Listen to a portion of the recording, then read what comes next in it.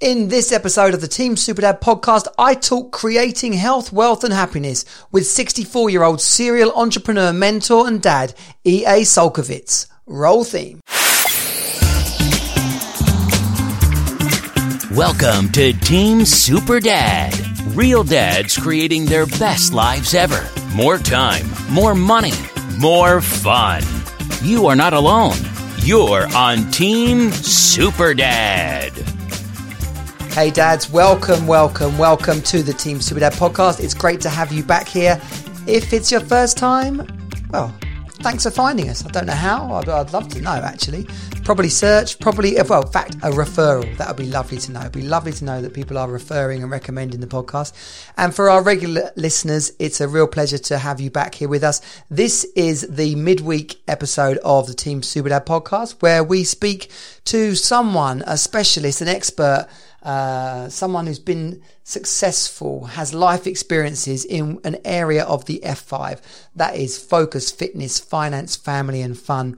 These are the 5 elements that run right through the Team Superdad community, through our Hero Academy program. In fact, everything we do is all about those 5 elements to creating the life that you desire, so you can be the man you want and the dad your family needs. And, well, EA, he is no exception to this. The guy is an absolute, well, he's a beast, really. He's done so many things. He was a millionaire at the age of 23. First year of personal income exceeding $1 million was in 1989. He owns a 1,000-acre wildlife sanctuary. He's a commercial pilot, a black belt, a second degree black belt. He's advanced PADI certified scuba diver. It's like the guy is just a machine, right? He's an author. He's some of his companies, a couple of them in his bio. He had a team of over 33,000 members of staff. And so, you know, he talks about health, wealth and happiness, which if you are a regular listener to the podcast, you will have seen that is, it's on our show notes. It's on our podcast artwork as our kind of tagline. And so, it was great to meet him and connect with him and have him on the Team Superdad podcast. Now, he's got a free questionnaire that you can go and fill in and kind of get education, get lessons back from him and the Givers University team, all about the difference between givers and takers, which makes you snigger a little bit. It's like Beavis and Butthead. If we're going to talk about givers and takers, you wouldn't be your average bloke if that didn't make you laugh. But no, we're talking about the art of giving generously and or taking negatively in your everyday life. And so, you know, when I first set this up, I thought we were going to talk loads of tricks and strategies on business and stuff. But actually, when it all boiled down to it, what EA shared is that many of the businesses he started and been involved with, he didn't have a great deal of knowledge about before he got started in them. But it's about who he's being, about the team that he creates, the people he puts around him, that has really been part of that success. And he's a dad. He's a happily married man of something like 40 odd years. So we can all learn a lot from that. If this is of interest to you, and I hope it is, then please share it. Please subscribe to the podcast or to any of the channels, the Team Superdad channels. The best way to get involved with those is if you go to teamsuperdad.com/network, you can get the invite to our free group and through all the information that comes out through our different channels to the different members. If you're a dad looking for dad coaching, then that's available at the website. You can chat to me about that, whether it's about breakups, whether it's about parenting, whether it's about just really feeling happier in your life and taking control of the areas that are important to you, then we do that. I do that one-on-one, or we do that in the Hero Academy. It really is great to have you listening. I know you're going to love this episode, and I'll see you on the other side.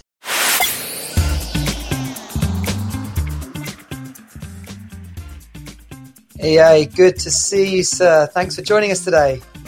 Oh, my pleasure, Johnny. Thank you for having me on your spectacular podcast. Really, thank you. Well, appreciate you saying that. I'll ask you again at the end.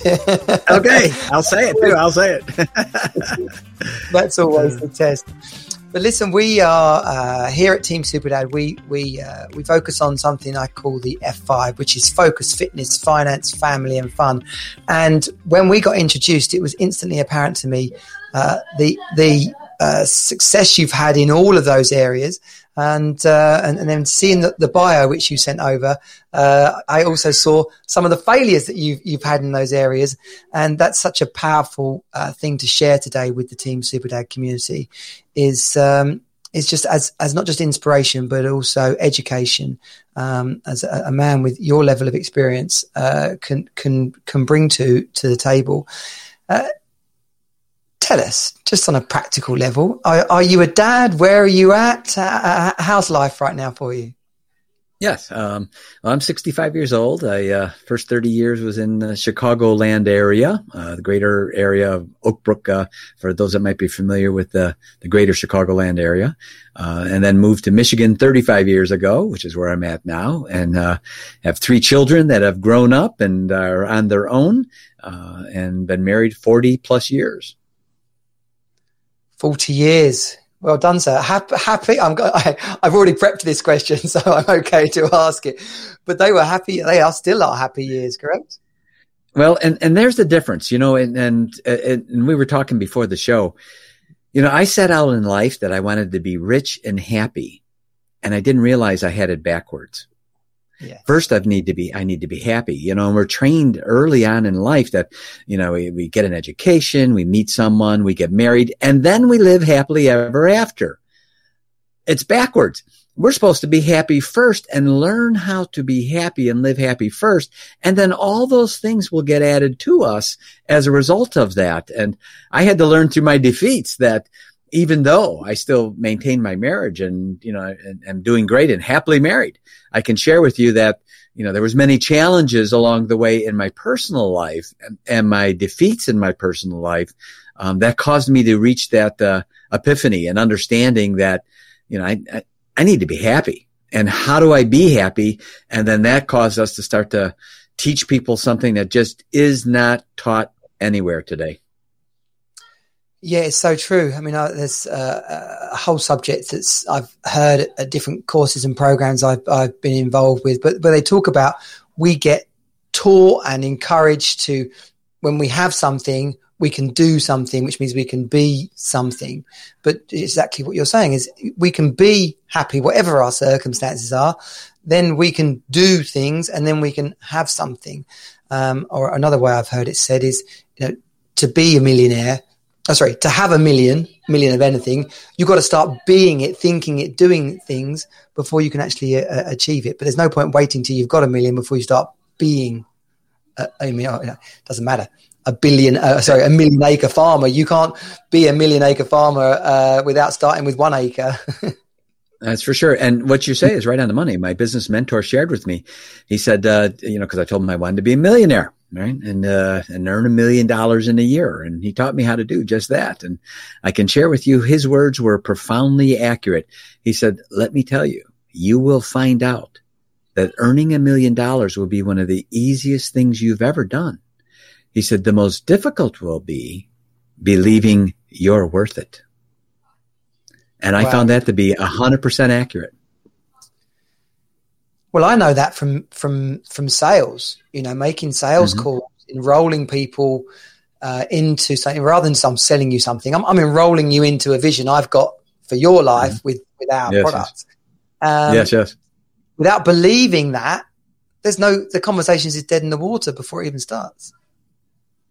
So true. And I found that to be it was exactly the way he said it. And, in retrospect, because cliches are cliches because they're usually true. Not always, but usually. And certainly hindsight is perfect vision in many ways. And because of the defeats in my life, I was able to learn while being mentored, that there's a critical part today that is not being taught, and it represents 2/3 of our happiness and a big part of our life. And it simply is not being taught.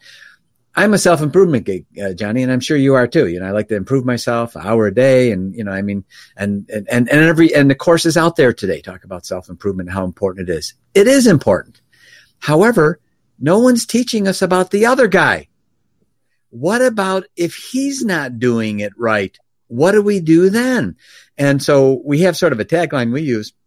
It's called Givers Earn More because givers discern more. And I can share the following reference with your listeners. I'm going to ask them to think about this for a minute. Think about the fires in your life that you're stomping out. Think about the increased stress points in your life that interfere with your happiness quotient. And I bet you dollars of donuts, there's a name attached to each one.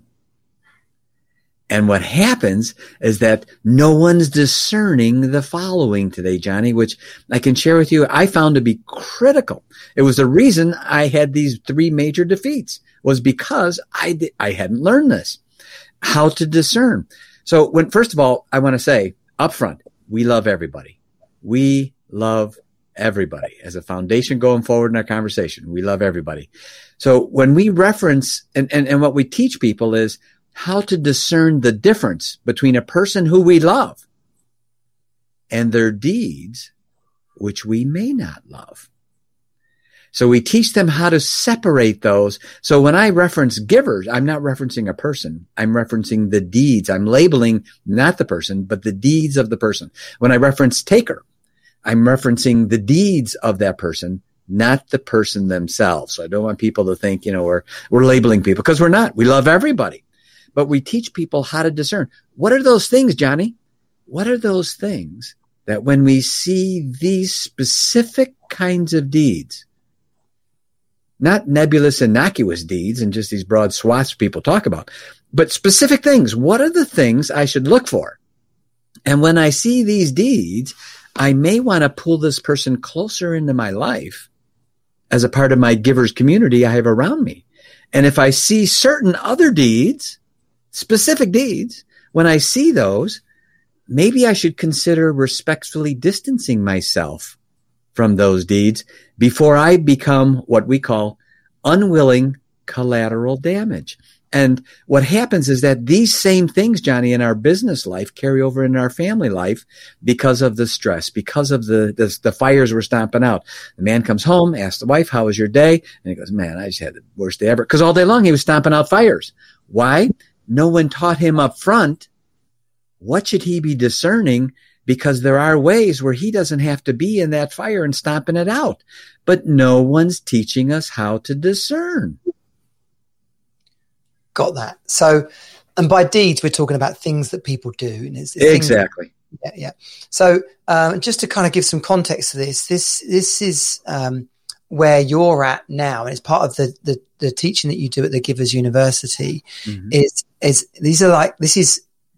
We're talking about your career and your learning going back to in Chicago, a millionaire by 23, 21, something like that. Here we go. Yeah. You had a mentor, Sam Robbins. We'll talk about mentorships a bit later on, but I just want you to understand that this what you're teaching us here today has been formulated on the basis of some sort of 48 years worth of work and success. You founded and ran organizations with, tens of thousands of members of staff.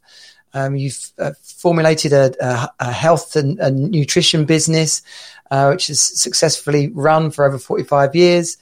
Chairman of a House of Holland Jewelers at 21. Hosted a talk radio show I heard across the USA for 5 nights a week. It goes on and on. The many thousands of people you've had work for you, the countless number of mentors, business advisors, peers that you've worked for at a very high level. And so when you're saying we formulated this thing called the Givers University, and what it takes to be successful in life is about how much you give and how you relate to other people. This comes from an incredibly deep basis of knowledge and experience. You're not just some dude that's come up with a random coaching program here. I really want people to realize that. And that's one of the reasons why I'm so, feel so privileged to have you on today, because many dads will be having ideas about creating a business, and they won't have found the guts quite yet to go and do it. Many people may have started a business and it might not be going quite as well as they want it to, or even they've got married and it's not going quite as well as they want it to. So, a lot of what we're going to get stuck into here is, and what you've already started is about the inner dialogue and the outer actions that can lead to the kind of success that we all desire, the health, wealth, and the happiness. So, what is a giver and what is a taker? You just started to sort of précis that as a second ago. Well, great question. And we discern them, the distinction, and we've proven statistically that 20% of the population are givers. They're wired as givers. Johnny, you put them in any situation, doesn't matter what it is, family, business, social, no matter what the situation is, in a short period of time, they will begin to figure out ways, and they will begin giving to it, investing in it, helping it, and increasing it. They're givers. They're wired to do that. That's what they do. Conversely, on the other side of the Grand Canyon is what we call the takers. Remember, we're not labeling people. We're labeling the deeds of people. And 20% of the population are also takers. That means you put them in any situation, and within a short period of time, they will figure a way of taking from it spiritually, mentally, monetarily, financially, emotionally. And it's those parts that cause challenges and friction in life, in families, in business, in being a great father or not so great father. And what we do is we look at the symptoms, and then we realize and we analyze what the cause is. As an example, if I had a cold right now, some of the symptoms would be maybe my eyes would be itchy, my nose might be runny. Those are symptoms. Everyone knows those symptoms can be a sign of having a cold. The cold is the cause. So what we do is we look at the symptoms and we say, identify these symptoms that people are doing. And then from those, you can determine the causal of that person. And then from that, you can discern, do I want them closer in my life?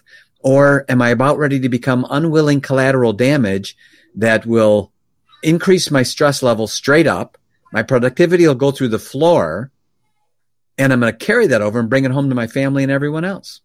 So we teach people how to discern these things so that they can increase their productivity and increase their happiness, because now they're discerning up front and they're not in that situation when it happens. Yeah. And I guess that does a lot of unhelpful judgment fall into play when we're reacting to those kind of people?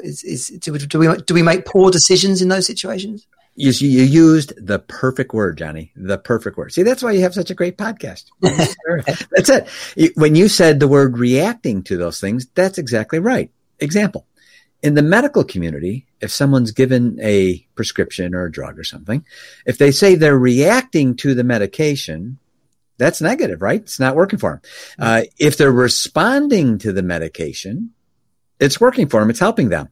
So when you said the word reacting, you nailed it. You were like Robin Hood, split the arrow with the arrow. And because that's exactly what happened. When people respond to instances because they haven't learned how to observe, increase their awareness level, and discern, they are automatically put in these reactionary instances. And because of that, they lose it.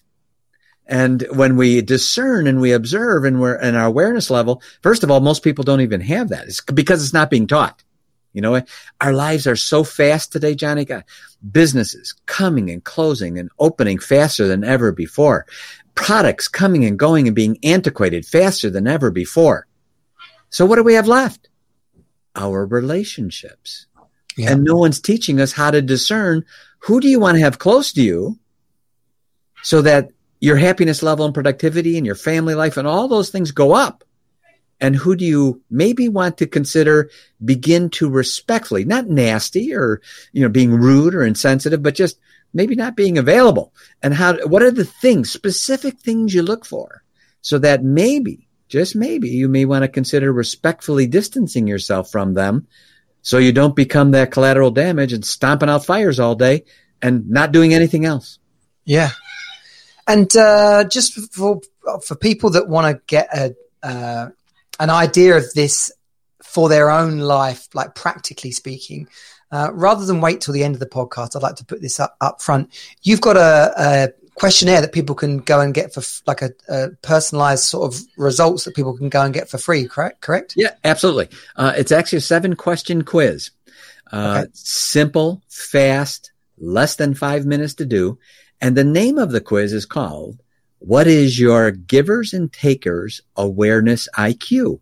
And the 7 questions, they're simple, easy, fast.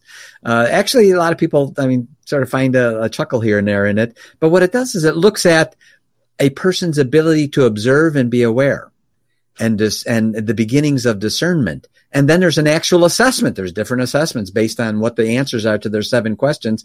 And they're multiple choice. They just click, and select the answer that's sort of best for them. And then from that, they get an actual assessment. It's all free. We want them to do it because we're givers. That's what we do. And then also we give them some things that are really valuable user tools in the next few days after. There's, like, as an example, I have 3 major defeats, and each one caused me to write a book. And that's how they came about. In the first book, we talk about what's called the Giver's 25 Do's. What are the things that givers do? The things they do, their deeds, that we should be watching for. And what are those 25 things? And we give it, right? We'll give it right to your listeners. And it's a great checklist, and they look at it and say, wow, this is, they immediately start saying, I never thought about looking at that before, and I can use this right now as a part of my discernment with people I meet. One sec. Not yet. No. Tell Jago to.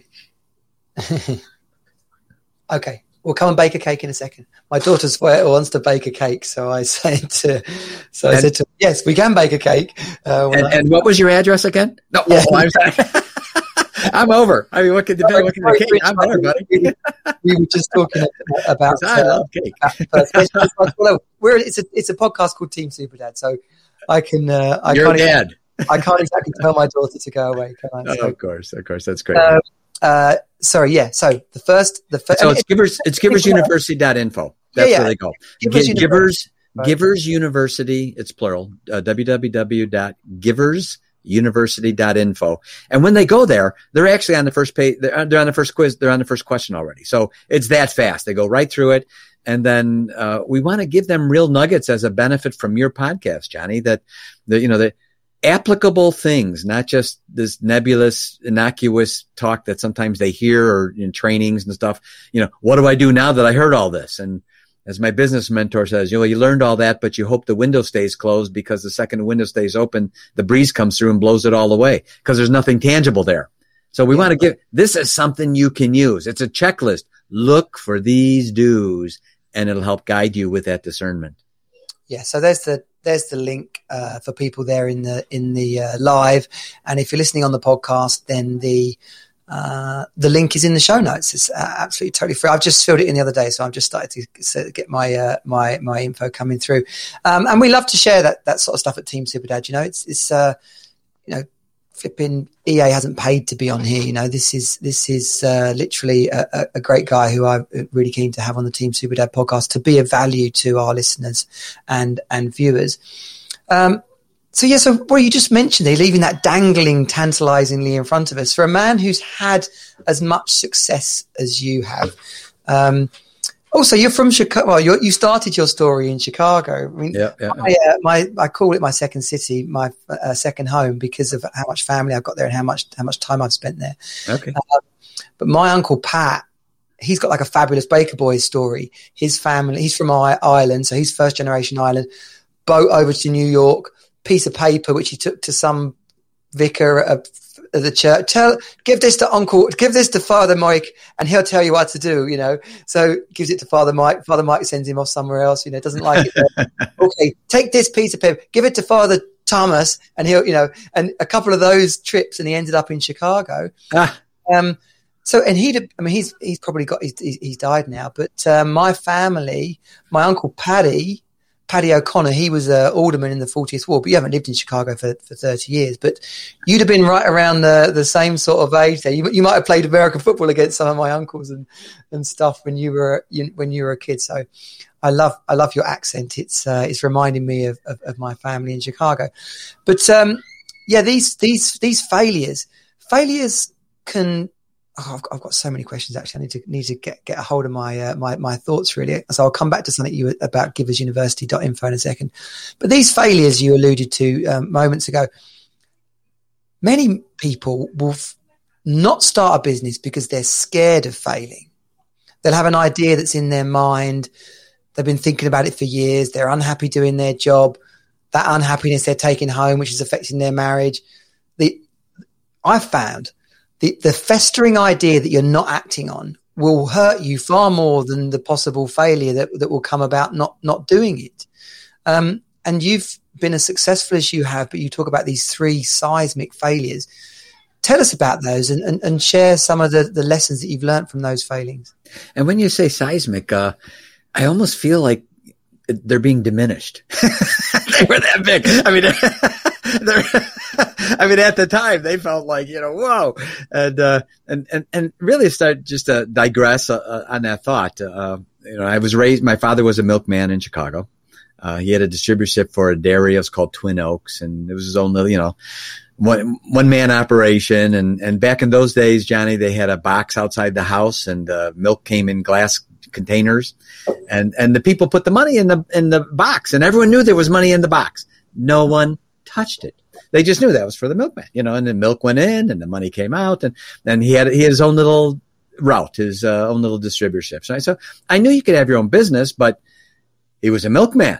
This is really, this is small stuff. And so therefore I was brought up with that kind of mentality. That was the environment I had, the environment of a milkman's son, right? And then I really got up and I really started to succeed in life when I became a janitor. That was my next step up. That was the biggie. I went for broke. I'm going to go for the next big rung up there in life, and I'm going from milkman son to janitor. On the way up. For sure. That's right. But you know what? I didn't mind, Johnny, because business was always picking up. What? Anyway, so anyway,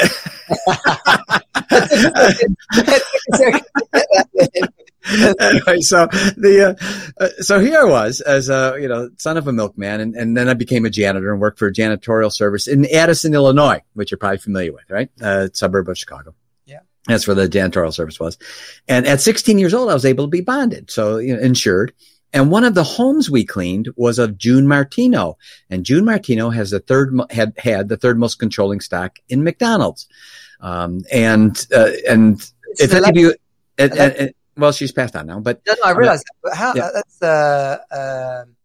what? Did she have old money? She bought in early, or what happened? I'm going to share the story because of how I got it. And so what happened with June was, I was in there every week cleaning her house, and she seemed really nice and comfortable, and she didn't seem like she was some kind of alien or superhero or real uppity or anything. She actually seemed really approachable, But I thought, man, this is June Martino. She's Ray Kroc's personal secretary. In the movie, The Founder with Michael Keaton, you see him talk to his secretary, June. That's her. I mean, that's not really her. That's an actress, but that's June Martino. That's the lady that I'm talking about that I cleaned her house. And so, and she saw me every week because I was in there cleaning. So she knew who I was because every week. And so one day she was in an extra good mood, Johnny. And I thought, oh man, this is my chance. I'm going to do it. And I just took up every bit of courage I had because this is June Martino and I'm approaching her and I'm a snot-nosed 16-year-old. And I said, June, can I ask you a question? And she goes, well, sure. And knew who I was. And she sort of looked at me to the side. And I said, could you tell me about it? And she said, about what? And I said, McDonald's, how it all happened. I'm not kidding. Johnny, she put her arm around me, brought me in the kitchen, and the entire day told me the entire story from beginning to end. And she told me about the time, and it's actually referenced the movie with Michael Keaton, very much Hollywoodized, and so there were events, and it is based on certain events that did happen, but a lot of it was just made up that in the movie. Here I'm hearing it from the person, the lady that was there, right? And she told me about, and they reference it in the movie of a time where Michael Keaton, as the founder, as Ray Kroc, realizes they're running out of money because he doesn't have enough percentage coming in off the franchises, right? And he has to call the brothers. That's a true story. That part did happen. And she said, Ray couldn't afford to pay me. So we made a deal that he would take my bill collector phone calls, keep the Dunners away from me. And in exchange, he would pay me in company stock in the worthless company because it was worthless. It wasn't worth anything. And I thought, so I asked her, I said, June, I'm a janitor. I get paid on Friday. And if I don't get my check on Friday, I'm not showing Saturday. I'm not going to be there. I need that check on paycheck to paycheck. Why did you do it? And I could tell Johnny, I asked her a question. Here's this little 16-year-old. I had just asked her a question no one had ever asked her before. And there was this vacant look as she stared at me, and I could tell she left. Mentally, she was gone because I had asked her a question to make her dig deep and didn't realize even what I'd done. And the answer she gave made the hair stand up on the back of my neck. Not only what she said, but the way she said it. When I asked her, why did you do it? Why'd you work for this company getting worthless stock and not making money, not getting paid? Her answer to that question was, because I believed in Ray. And I thought, and my first instant thought, Johnny, was, I got to find me a Ray Kroc. I've got to find a Ray Kroc that I could believe in, that could mentor me, that could teach me, because I'm a burnt out janitor, son. And at 16 years old, I'm already burnt out as a janitor. And my big time of the week is getting free songs in a jukebox, cleaning out bowling alleys at 2 a.m. That's my fun, So I need to find me a Ray Kroc. And it wasn't 2 or 3 months later, I found my Ray Kroc. Wow. And that was the Sam Robbins. Yeah. Robbins. Yep, exactly. So it's, in the world we live in today, the idea of getting a mentor, finding a mentor, it seems nowadays that people put it as a job title and not as something philanthropic they do for a young 16-year-old they believe in.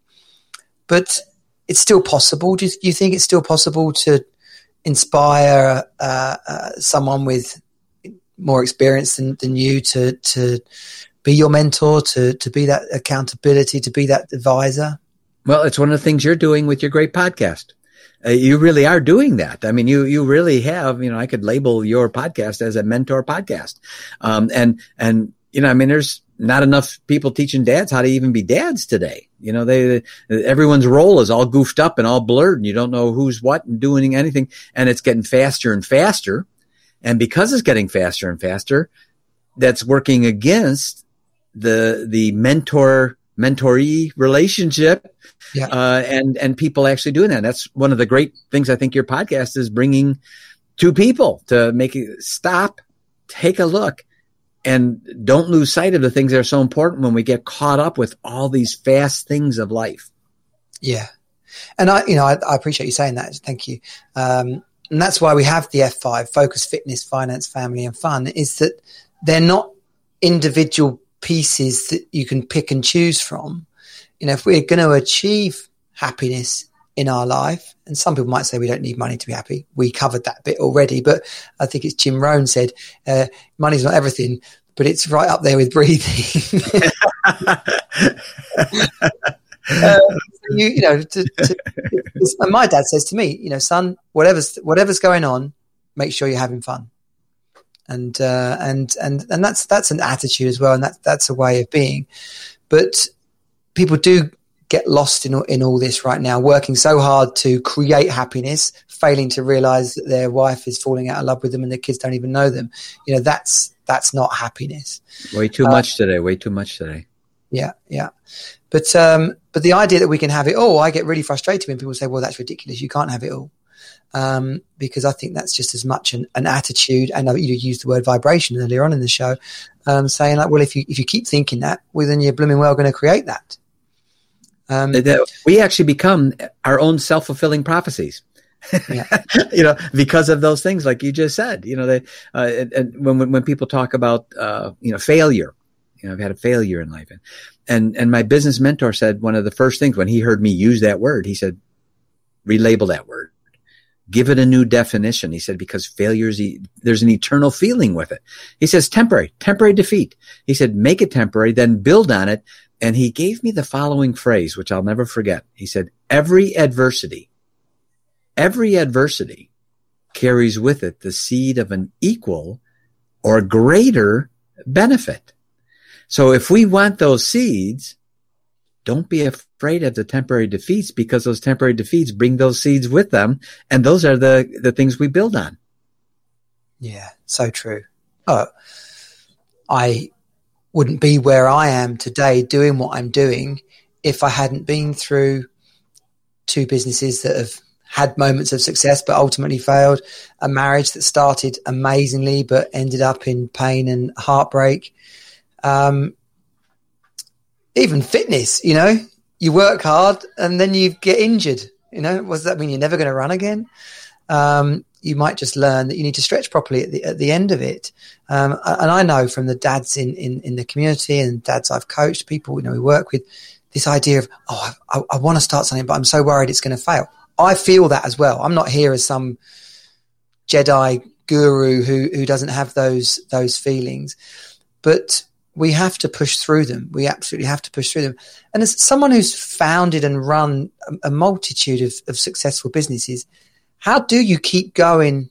You had to learn this, right? You had to learn that failures are just a stepping stone to success, but you had to learn that along the way. So what were some of the breakthroughs that you had in overcoming, in inverted commas, failure?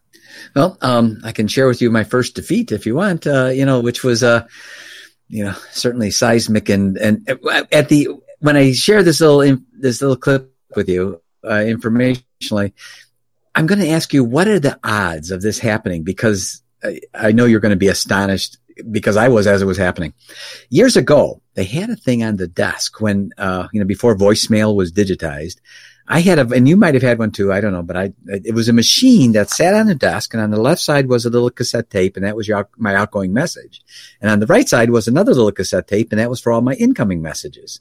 And when I left home, I would turn the thing on, and when I came home, if there was messages, the red light would be bleeping, and then I would play back my messages, right? A voice recorder, basically. It was an actual machine. It wasn't the classic answer phone. Yeah, exactly. And I owned, while being mentored, separate from that, I owned a training company in the greater Chicagoland area, and had a partner with 50% partners. And the company was doing very well. We were doing trainings for other companies, other firms. And I left home for about an hour and a half. I came home, and my 60 minutes of messages was used up. And I thought, oh my God, because my machine was voice actuated. So that means as long as someone's talking, it'll keep recording. So some kids got a hold of it, because the kids did that sometimes, and they were just playing and left messages. Wow. Was I in for an awakening? The gentleman that called when I had left home was my 50% business partner in his training company. Right? And this was my business mentor. I was being mentored separately. And he was leaving a message. And back then, Johnny, when someone was calling you, while you were talking with someone else on the phone, you'd hear this little tone in the background. It went beep, beep, and let you know someone's calling you, even though you're talking to someone else on the phone. Oh, right? Like a call waiting. Yeah. Yeah, right. If you had call waiting, call conferencing, something like that.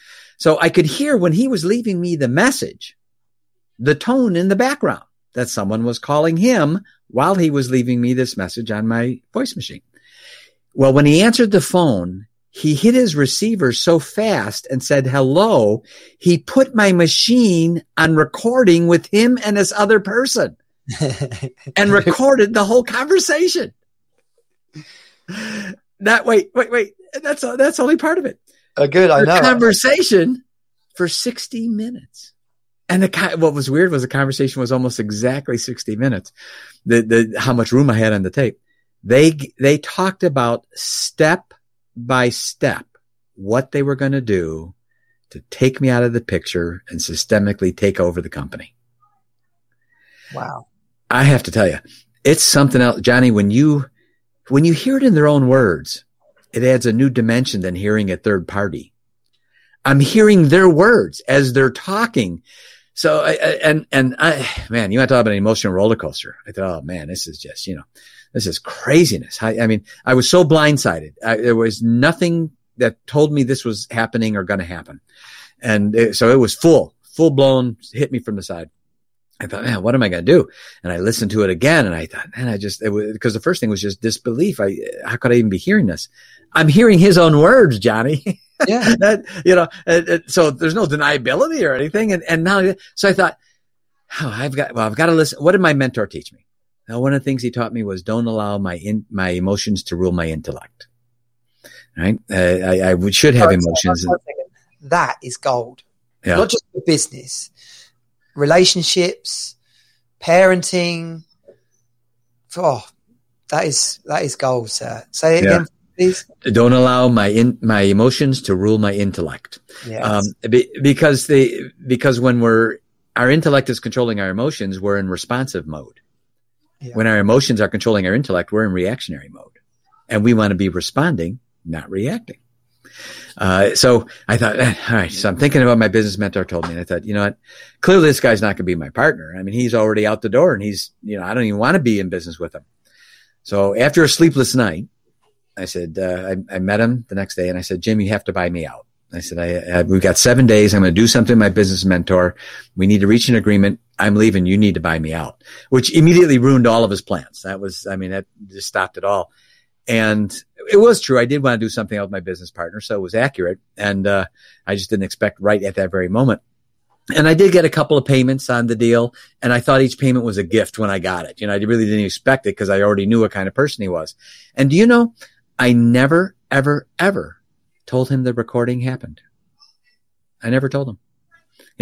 About a year later, maybe a little bit more, I saw him at an amusement park, and I knew it was him. I mean, I knew who he was, and he didn't see me, but because there was a little bit of distance, but I was clear it was him.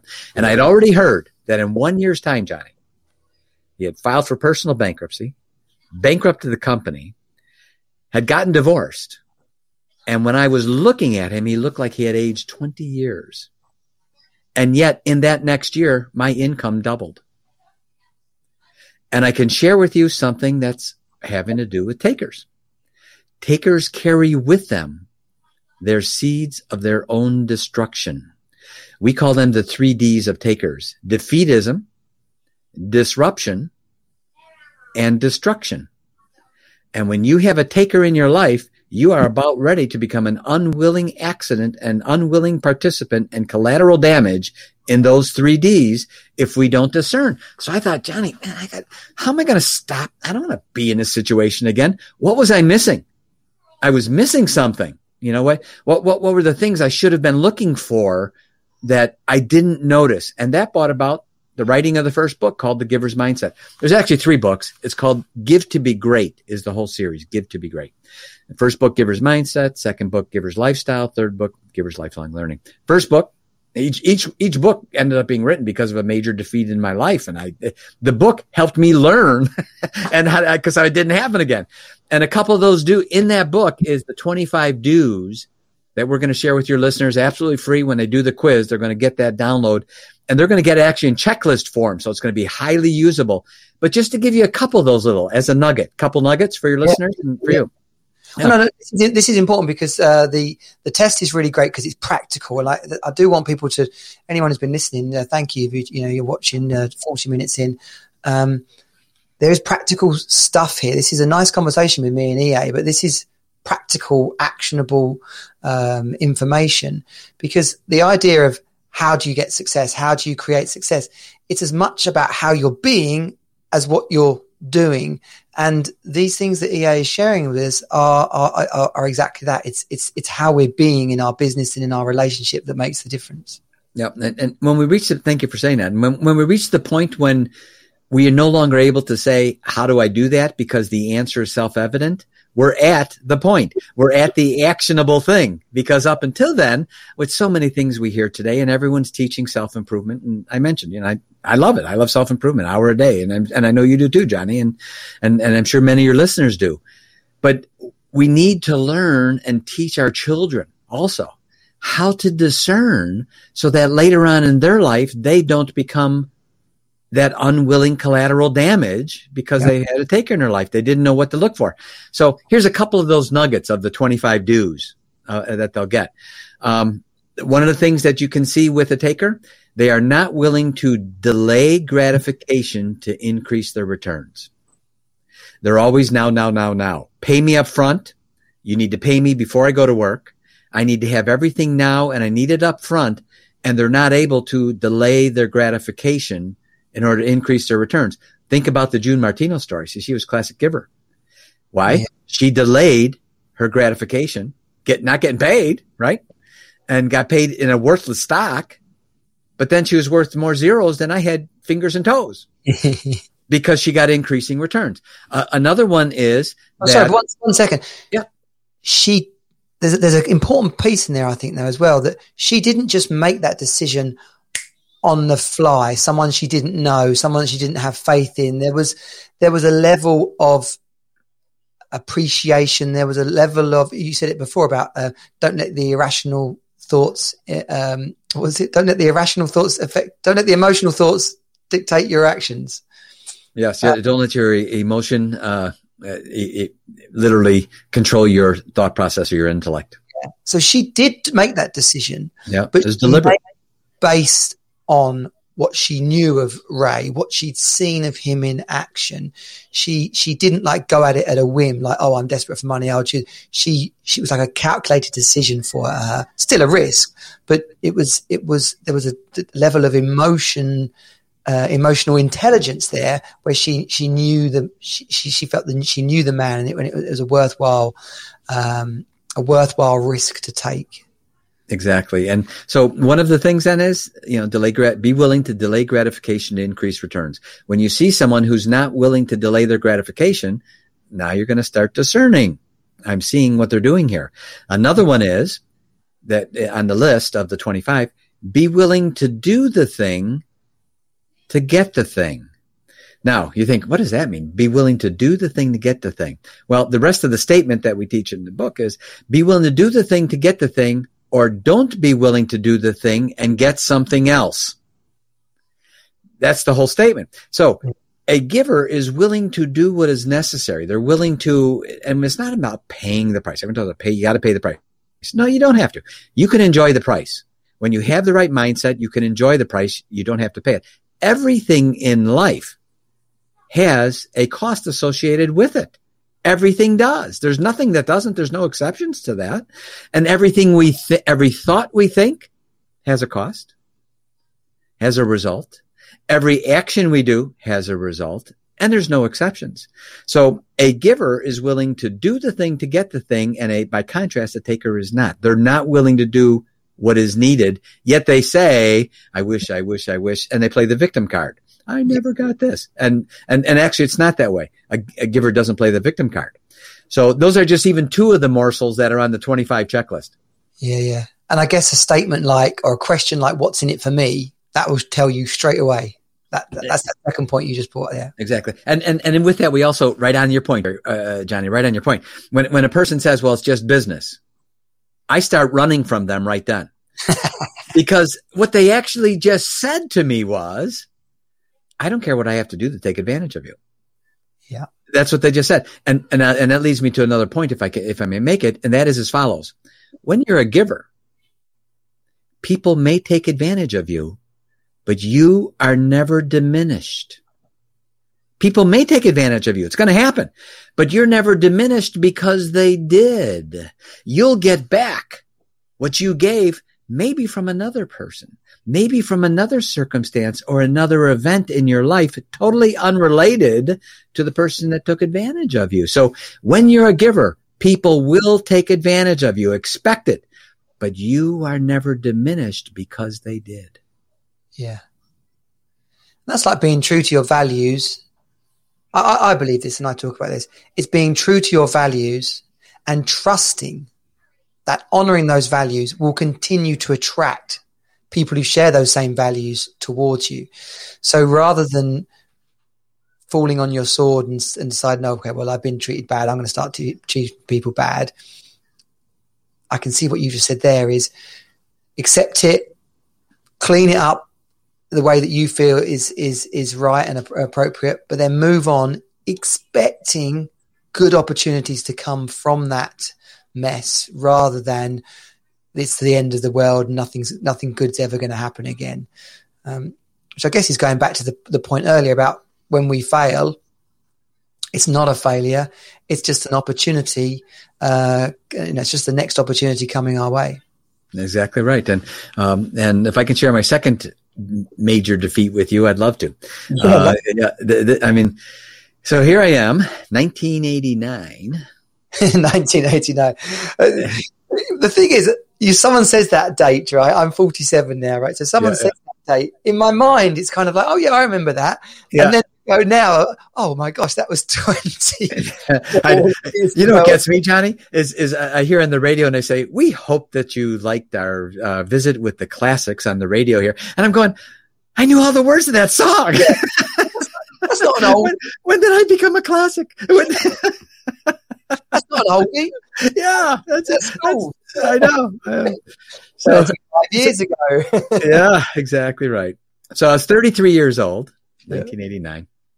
And that was and what I'm about ready to say, Johnny, is not to be braggadocious to any of your listeners, but to simply edify how fast things can come into our life and also how fast they can leave. Yeah. And that those things should not define us. So here I am, 1989, 33 years old. That's the first year in my life that after I paid personal income taxes, I had $1 million left over in my pocket. That means, that's personal income, not business. Personal income at the end of the year, I paid my tax and still had $1 million in cash left, right? So 33 years old. Net income. Net income. And with that, I had 2 corporate aircraft. I became a commercial pilot because I wanted to fly myself. And, I had a limo, my own limousine that I owned, a full-time valet that drove me around. And I'm 33 years old.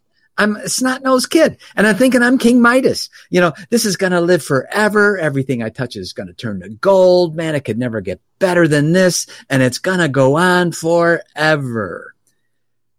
The president of that company was paying him $1 million a year. His company car, we bought him as a company car, a Silver Spur Rolls Royce. That was his company car. And then I learned something, Johnny. It's one word. The word I learned is called greed. Whew. Boy, did that one hit. As president of this company, Bob, $1 million wasn't enough. Beside the fact that my mentor and I started this business, and it was just the two of us, literally just 2 of us in the beginning. Yeah. And we built the whole thing, 20 offices, 20 countries. I mean, this was no small operation. And he feels in his own mind, because everyone, they justify the things they do.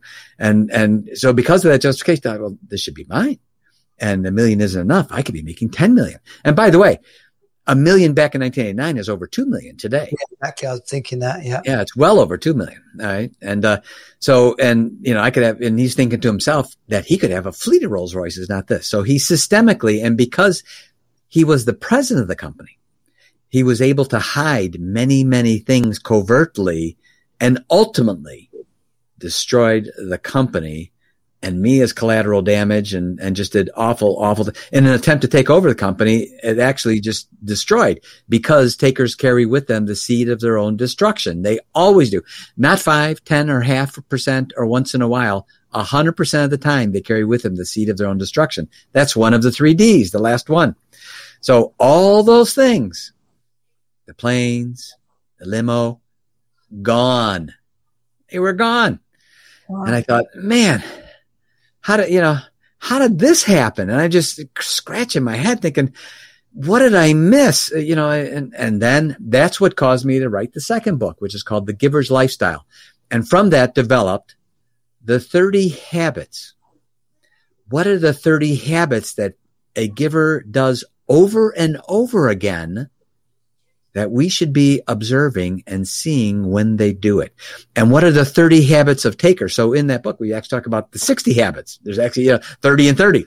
And also there's another checklist that goes through. These are the things, when you see these specific things, when you see them doing it over and over again, these are the things that we should be watching. one of the things I'd love to share with your listeners, a couple of those little nuggets, a couple of those little habits. The one habit that they have, every time a taker, one of the Taker 30 habits, every time they're part of a group, they drain the group of the energy. You can tell they're the kind of person, Johnny, that brightens up a room when they leave it. So, and when you talk, I bet your listeners right now can think of someone that when they talk to them, when they talk to them, they go, oh my God, what did we just talk about? And I don't even remember what it was, but all I know is I feel like I'm a sucked out orange. There's nothing left. I just like, there's no juice left in me. They just drained me. And they'll do it over and over again. That's one of the signs of a 30 habits of takers is that they eliminate or lower the rate of vibration of a person or a group. And you'll feel it all the time. By contrast, a giver does the opposite. They're the battery you can hook up to. And when you hook your battery up to theirs, you feel the charge. Yeah. Yeah. And the two things there for me, habits. I love habits. I've worked on my habits and routines over the last 5 years. And when we get a real handle on our habits, we start to master our life in a way that we hadn't believed possible before. And you're sharing there a new dimension of when we start to master our habits, we really start to create our environment in a much more positive way. This is like there's like an extra level of habit that some people might not have considered. There is our habits attract like-minded people in, and that gives us our experience of life. Habits are either so powerful or so destructive. And we go through, and in the second book, and also in Givers University, we have online courses. We have 48 15-minute courses, lessons, if you will, that people can listen to going from and work. And one of the things we talk about is that, how to develop habits. How do we develop habits? How do we change those habits? And one of the first parts, Johnny, and you're so right with what you said, is one of the very first aspects is to discern the habit. What's the thing? What's the 30 things I should be watching for? And when I see people do these things, these deeds, I may want to pull them in closer to me and have them be a part of my giver community. And when I see these other 30 things on a consistent basis, habit over and over again, I may want to begin respectfully distancing myself from these 30 habits.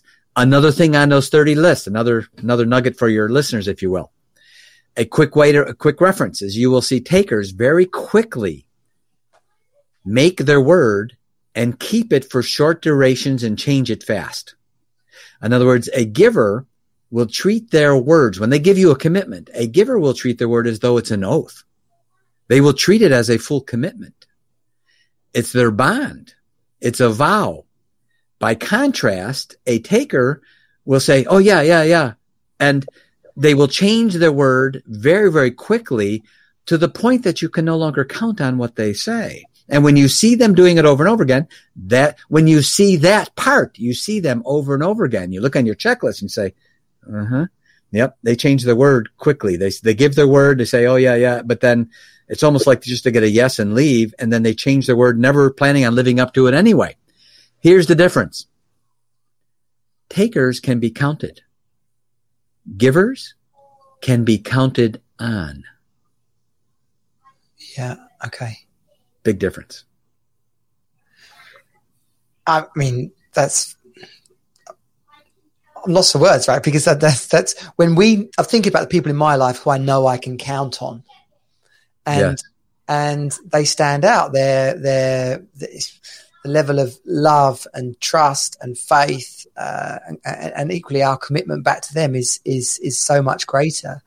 And so I guess we can all ask ourselves, how do people look at you? Are they looking at you as a giver or a taker? And I guess to answer that, you have to look in the mirror first of all and say, how do you relate to yourself? Boy, what a great point. And also we mentioned in these same checklists, we say the first thing is these are great for a self-assessment. Am I doing these 25 do's? Am I doing these 30 habits? And here's another thing that's great. Someone can be in temporary taker mode. I have been, right? I know exactly what that is. So we teach them how to do what's called a data reset, DATA, declare and turn around. And we teach them how to do that data reset so that they can get back into full-blown giver's mode, even though they're wired as a giver. But now for some reason, whatever that reason is, they have found themselves into being temporary taker mode so they can get back into giver's mode, and we teach them how to do that. And all this begins with that simple 7-question quiz. I mean, we love to be able to invest in people, and it's real simple, Johnny. Givers gain, takers lose. That's the way it works. Givers gain, takers lose. And when like anyone who's listened, we're coming up on the hour now, and we're going to be wrapping up in a second, but so those people that have joined us all the way till the end, when you just take that final statement, givers win, takers lose, you can like reprocess this whole last hour and look at the people in your life, look at the actions you've taken, look at the businesses you're involved. And when you're thinking, why do things always go wrong? Or why aren't things working out for me? That doesn't mean that you're a taker. It could be worthwhile working out if you are.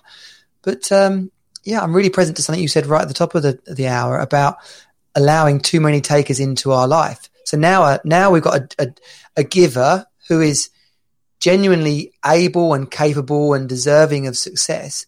And it's not that they're failing.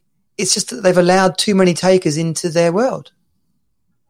And didn't know how to discern up front. They didn't know. No one's teaching, what do I look for? And these things will impact every part of our life.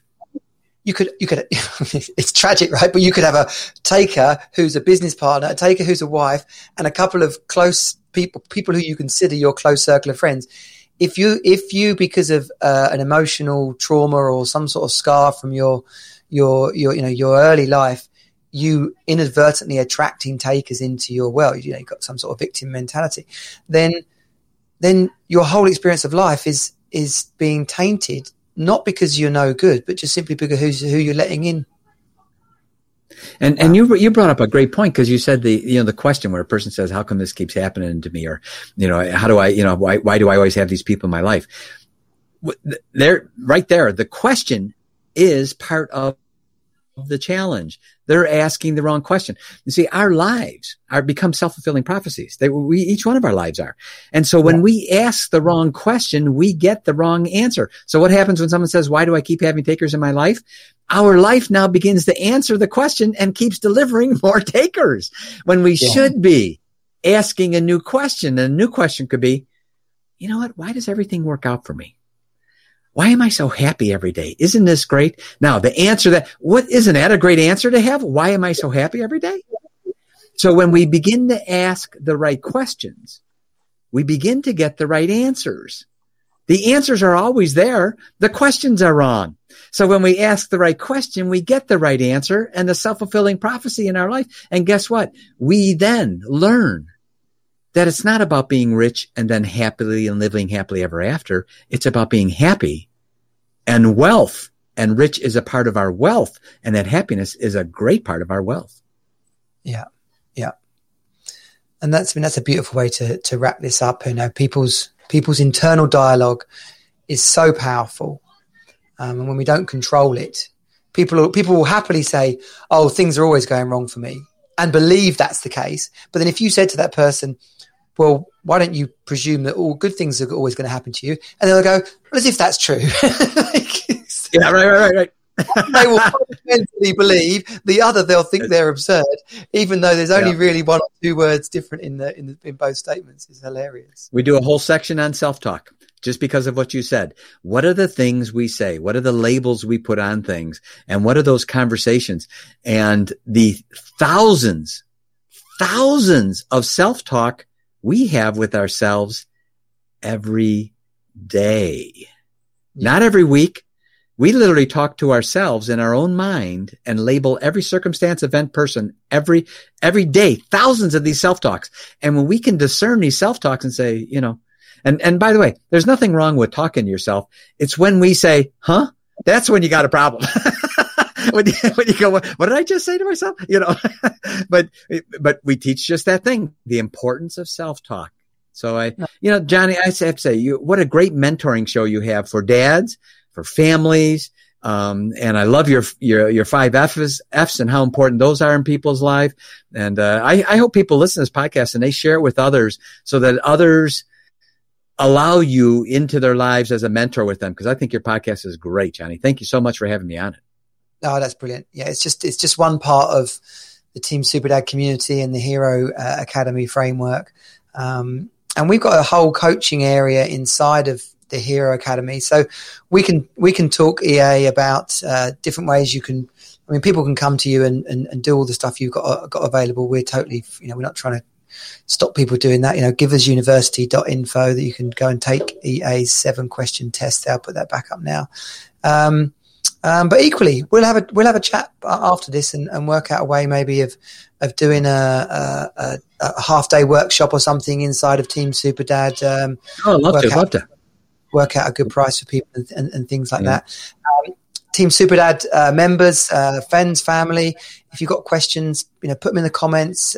Come over to the Team Superdad group. That's teamsuperdad.com/network.